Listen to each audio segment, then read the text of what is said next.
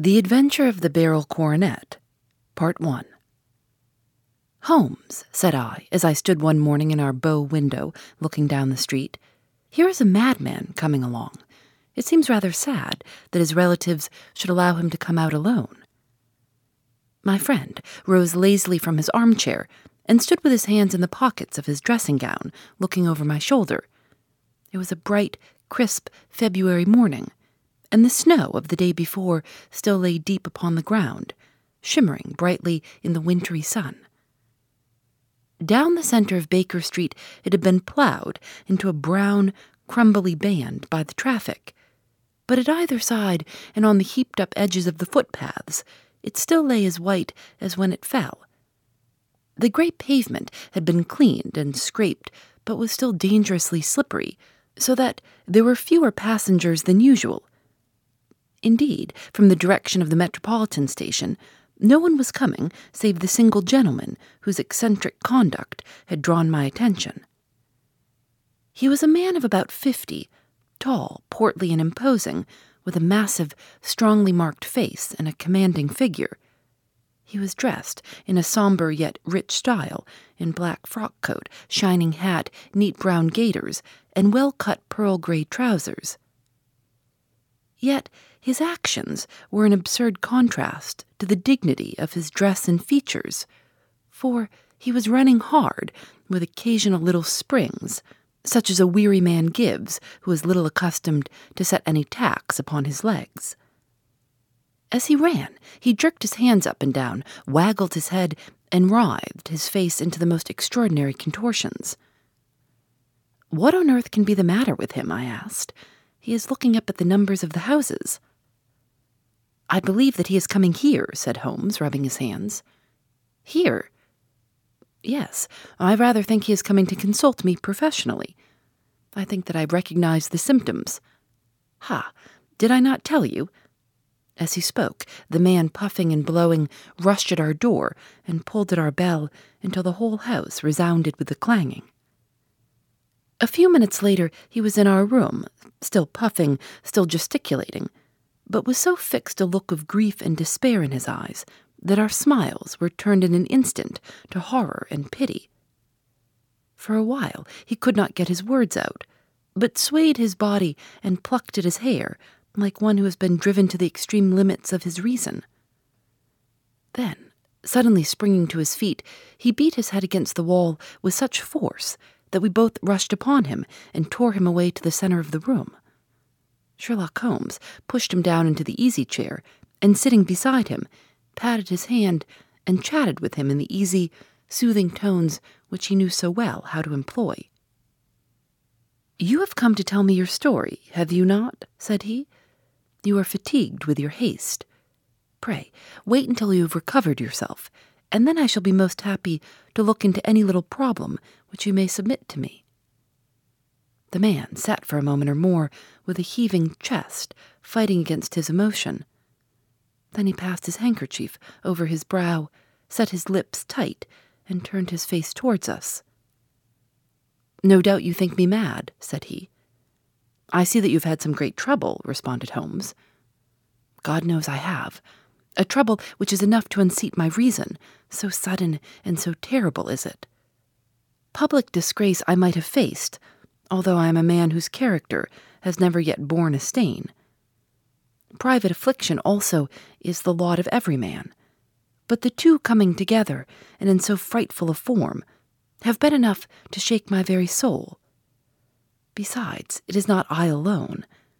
The very noblest in the land may suffer unless some way be found out of this horrible affair." "Pray compose yourself, sir," said Holmes, "and let me have a clear account of who you are and what it is that has befallen you." "My name," answered our visitor, "is probably familiar to your ears. I am Alexander Holder, of the banking firm of Holder and Stevenson, of Threadneedle Street." The name was indeed well known to us as belonging to the senior partner in the second largest private banking concern in the city of London. What could have happened, then, to bring one of the foremost citizens of London to this most pitiable pass? We waited, all curiosity, until with another effort he braced himself to tell his story. "I feel that time is of value," said he. "That is why I hastened here when the police inspector suggested that I should secure your cooperation. I came to Baker Street by the Underground and hurried from there on foot, for the cabs go slowly through the snow. That is why I was so out of breath, for I am a man who takes very little exercise. I feel better now, and I will put the facts before you as shortly and yet as clearly as I can. It is, of course, well known to you that in a successful banking business, as much depends upon our being able to find remunerative investments for our funds as upon our increasing our connection and the number of our depositors. One of our most lucrative means of laying out money is in the shape of loans, where the security is unimpeachable. We have done a good deal in this direction during the last few years, and there are many noble families to whom we have advanced large sums upon the security of their pictures, libraries, or plate. Yesterday morning I was seated in my office at the bank when a card was brought in to me by one of the clerks. I started when I saw the name, for it was that of none other than, well, perhaps even to you, I had better say no more, than it was a name which is a household word all over the earth, one of the highest, noblest, most exalted names in England. I was overwhelmed by the honor, and attempted, when he entered, to say so, but he plunged at once into business, with the air of a man who wishes to hurry quickly through a disagreeable task. "Mr. Holder," said he, "I have been informed that you are in the habit of advancing money." "The firm does so when the security is good," I answered. "It is absolutely essential to me," said he, "that I should have £50,000 at once. I could, of course, borrow so trifling a sum 10 times over from my friends, but I much prefer to make it a matter of business, and to carry out that business myself. In my position, you can readily understand that it is unwise to place one's self under obligations." "For how long, may I ask, do you want this sum?" I asked. "Next Monday I have a large sum due to me, and I shall then most certainly repay what you advance, with whatever interest you think it right to charge. But it is very essential to me that the money should be paid at once." "I should be happy to advance it without further parley from my own private purse," said I, "were it not that the strain would be rather more than it could bear. If, on the other hand, I am to do it in the name of the firm, then in justice to my partner I must insist that, even in your case, every business-like precaution should be taken." "I should much prefer to have it so," said he, raising up a square, black morocco case, which he had laid beside his chair. "You have doubtless heard of the Beryl coronet." "One of the most precious public possessions of the empire," said I. "Precisely." He opened the case, and there, embedded in soft, flesh-colored velvet, lay the magnificent piece of jewelry which he had named. "There are 39 enormous barrels," said he, "and the price of the gold chasing it is incalculable. The lowest estimate would put the worth of the coronet at double the sum which I have asked. I am prepared to leave it with you as my security." I took the precious case into my hands and looked in some perplexity from it to my illustrious client. "You doubt its value?" he asked. "Not at all. I only doubt the propriety of my leaving it. You may set your mind at rest about that. I should not dream of doing so were it not absolutely certain that I should be able in 4 days to reclaim it. It is a pure matter of form. Is the security sufficient?" "Ample." "Do you understand, Mr. Holder, that I am giving you a strong proof of the confidence which I have in you, founded upon all that I have heard of you? I rely upon you not only to be discreet and to refrain from all gossip upon the matter, but, above all, to preserve this coronet with every possible precaution, because I need not say that a great public scandal would be caused if any harm were to befall it. Any injury to it would be almost as serious as its complete loss, for there are no barrels in the world to match these, and it would be impossible to replace them. I leave it with you, however, with every confidence, and I shall call for it in person on Monday morning." Seeing that my client was anxious to leave, I said no more, but calling for my cashier, I ordered him to pay over 50 £1,000 notes. When I was alone once more, however, with the precious case lying upon the table in front of me, I could not but think with some misgivings of the immense responsibility which it entailed upon me. There could be no doubt that, as it was a national possession, a horrible scandal would ensue if any misfortune should occur to it. I already regretted having ever consented to take charge of it. However, it was too late to alter the matter now, so I locked it up in my private safe and turned once more to my work. When evening came, I felt that it would be an imprudence to leave so precious a thing in the office behind me. Bankers' safes had been forced before now, and why should not mine be? If so, how terrible would be the position in which I should find myself. I determined, therefore, that for the next few days I would always carry the case backward and forward with me, so that it might never be really out of my reach. With this intention, I called a cab and drove out to my house at Streatham, carrying the jewel with me. I did not breathe freely until I had taken it upstairs and locked it in the bureau of my dressing-room. And now, a word as to my household, Mr. Holmes, for I wish you to thoroughly understand the situation. My groom and my page sleep out of the house, and may be set aside altogether. I have 3 maidservants who have been with me a number of years, and whose absolute reliability is quite above suspicion. Another, Lucy Parr, the second waiting-maid, has only been in my service a few months.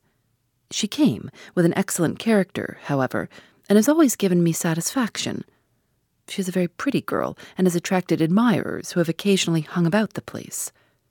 That is the only drawback which we have found to her, but we believe her to be a thoroughly good girl in every way. So much for the servants. My family itself is so small that it will not take me long to describe it. I am a widower, and have an only son, Arthur. He has been a disappointment to me, Mr. Holmes, a grievous disappointment. I have no doubt that I am myself to blame. People tell me that I have spoiled him. Very likely I have. When my dear wife died, I felt that he was all I had to love. I could not bear to see the smile fade even for a moment from his face. I have never denied him a wish. Perhaps it would have been better for both of us had I been sterner, but I meant it for the best. It was naturally my intention that he should succeed me in my business, but he was not of a business turn. He was wild, wayward, and to speak the truth, I could not trust him in the handling of large sums of money. When he was young, he became a member of an aristocratic club, and there, having charming manners, he was soon the intimate of a number of men with long purses and expensive habits. He learned to play heavily at cards and to squander money on the turf, until he had again and again to come to me and implore me to give him an advance upon his allowance, that he might settle his debts of honor. He tried more than once to break away from the dangerous company which he was keeping, but each time the influence of his friend, Sir George Burnwell, was enough to draw him back again. And indeed, I could not wonder that such a man as Sir George Burnwell should gain an influence over him, for he has frequently brought him to my house, and I have found myself that I could hardly resist the fascination of his manner. He is older than Arthur, a man of the world to his fingertips, one who had been everywhere, seen everything, a brilliant talker, and a man of great personal beauty. Yet when I think of him in cold blood, far away from the glamour of his presence, I am convinced, from his cynical speech and the look which I have caught in his eyes, that he is one who should be deeply distrusted. So I think, and so, too, thinks my little Mary, who has a woman's quick insight into character. And now there is only she to be described. She is my niece, but when my brother died 5 years ago and left her alone in the world, I adopted her, and have looked upon her ever since as my daughter. She is a sunbeam in my house, sweet, loving, beautiful, a wonderful manager and housekeeper, yet as tender and quiet and gentle as a woman could be. She is my right hand. I do not know what I could do without her. In only one matter has she ever gone against my wishes. Twice my boy has asked her to marry him, for he loves her devotedly, but each time she has refused him. I think that if anyone could have drawn him into the right path, it would have been she, and that his marriage might have changed his whole life. But now, alas, it is too late, forever too late. Now, Mr. Holmes, you know the people who live under my roof, and I shall continue with my miserable story. When we were taking coffee in the drawing-room that night after dinner, I told Arthur and Mary my experience, and of the precious treasure which we had under our roof, suppressing only the name of my client. Lucy Parr, who had brought in the coffee, had, I am sure, left the room, but I cannot swear that the door was closed. Mary and Arthur were much interested, and wished to see the famous coronet, but I thought it better not to disturb it. "Where have you put it?" asked Arthur. "In my bureau." "Well, I hope to goodness the house won't be burgled during the night," said he. "It is locked up," I answered. "Oh, any old key will fit that bureau. When I was a youngster, I'd have opened it myself with the key of the box-room cupboard." He often had a wild way of talking, so that I thought little of what he said. He followed me to my room, however, that night, with a very grave face. "Look here, Dad," said he with his eyes cast down. "Can you let me have £200? "No, I cannot," I answered sharply. "I have been far too generous with you in money matters." "You have been very kind," said he, "but I must have this money, or else I can never show my face inside the club again." "And a very good thing, too," I cried. "Yes, but you would not have me leave it a dishonored man," said he. "I could not bear the disgrace. I must raise the money in some way, and if you will not let me have it, then I must try other means." I was very angry, for this was the third demand during the month. "You shall not have a farthing from me," I cried, on which he bowed and left the room without another word. When he was gone, I unlocked my bureau, made sure that my treasure was safe, and locked it again.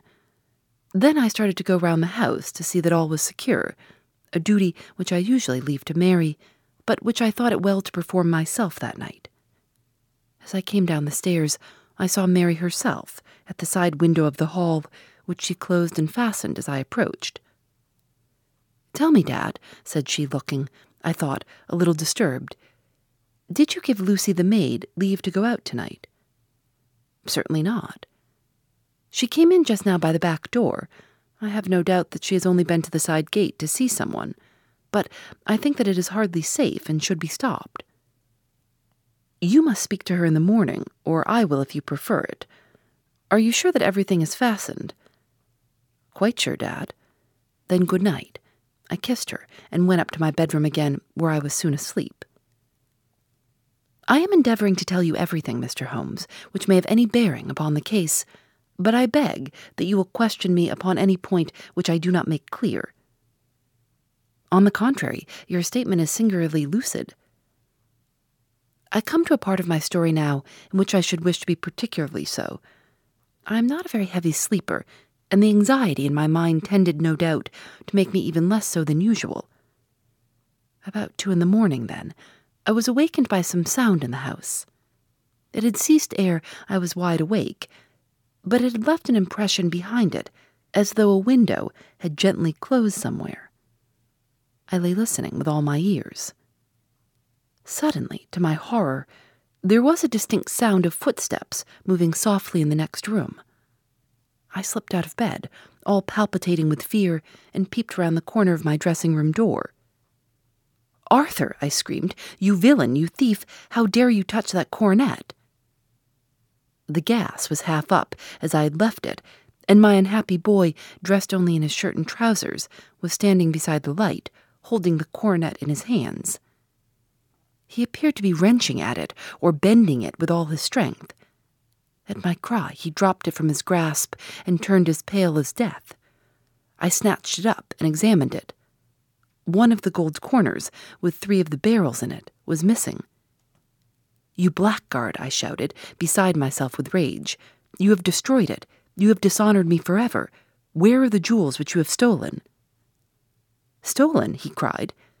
"Yes, thief," I roared, shaking him by the shoulder. "There are none missing. There cannot be any missing," said he. "There are 3 missing, and you know where they are. Must I call you a liar as well as a thief? Did I not see you trying to tear off another piece?" "You have called me names enough," said he. "I will not stand it any longer. I shall not say another word about this business, since you have chosen to insult me. I will leave your house in the morning and make my own way in the world." "You shall leave it in the hands of the police," I cried, half mad with grief and rage. "I shall have this matter probed to the bottom." "You shall learn nothing from me," said he, with a passion such as I should not have thought was in his nature. "If you choose to call the police, let the police find what they can." By this time, the whole house was astir, for I had raised my voice in my anger. Mary was the first to rush into my room, and at the sight of the coronet and of Arthur's face, she read the whole story, and with a scream fell down senseless on the ground. I sent the housemaid for the police and put the investigation into their hands at once. When the inspector and a constable entered the house, Arthur, who had stood sullenly with his arms folded, asked me whether it was my intention to charge him with theft. I answered that it had ceased to become a private matter, but had become a public one, since the ruined coronet was national property. I was determined that the law should have its way in everything. "At least," said he, "you will not have me arrested at once.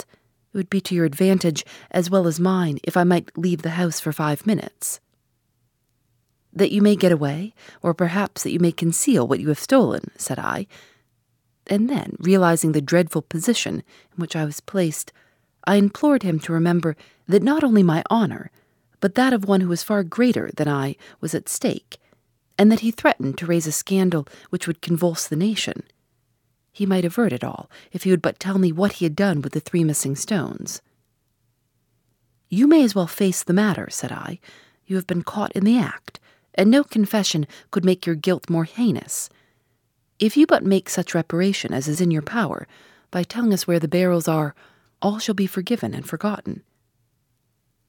"Keep your forgiveness for those who ask for it," he answered, turning away from me with a sneer. I saw that he was too hardened for any words of mine to influence him.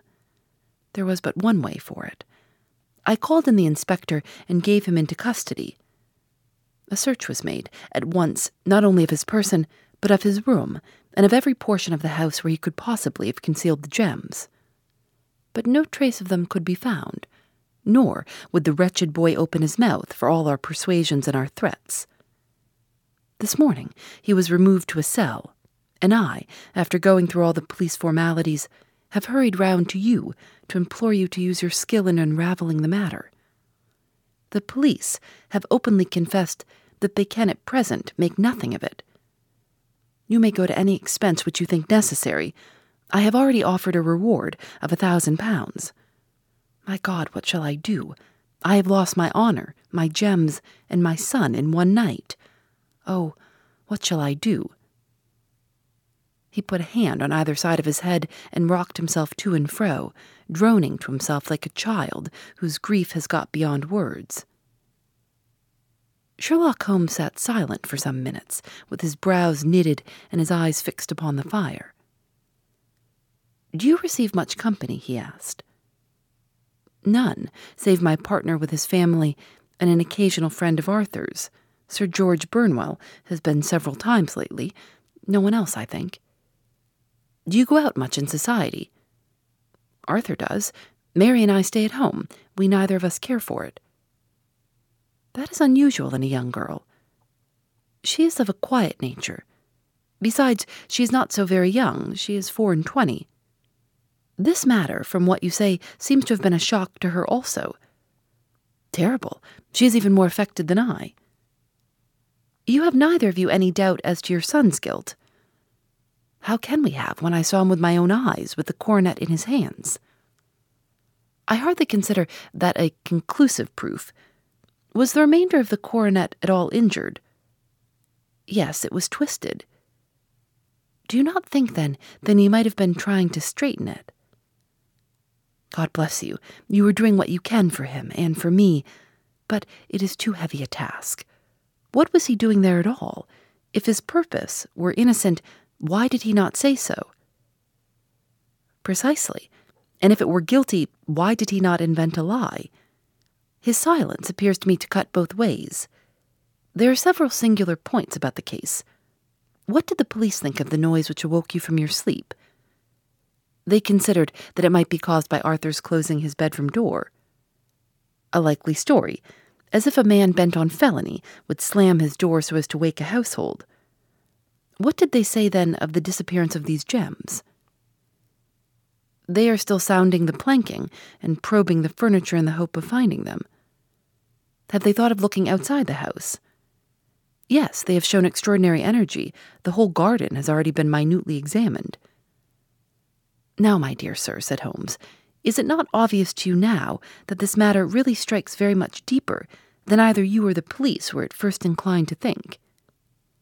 It appeared to you to be a simple case. To me, it seems exceedingly complex. Consider what is involved by your theory. You suppose that your son came down from his bed, went at great risk to your dressing room, opened your bureau, took out your coronet, broke off by main force a small portion of it, went off to some other place, concealed 3 gems out of the 39 with such skill that nobody can find them, and then returned with the other 36 into the room in which he exposed himself to the greatest danger of being discovered. I ask you now, is such a theory tenable? But what other is there? Cried the banker, with a gesture of despair. If his motives were innocent, why does he not explain them? It is our task to find that out, replied Holmes. So now, if you please, Mr. Holder, we will set off for Streatham together, and devote an hour to glancing a little more closely into details. My friend insisted upon my accompanying them in their expedition, which I was eager enough to do, for my curiosity and sympathy were deeply stirred by the story to which we had listened.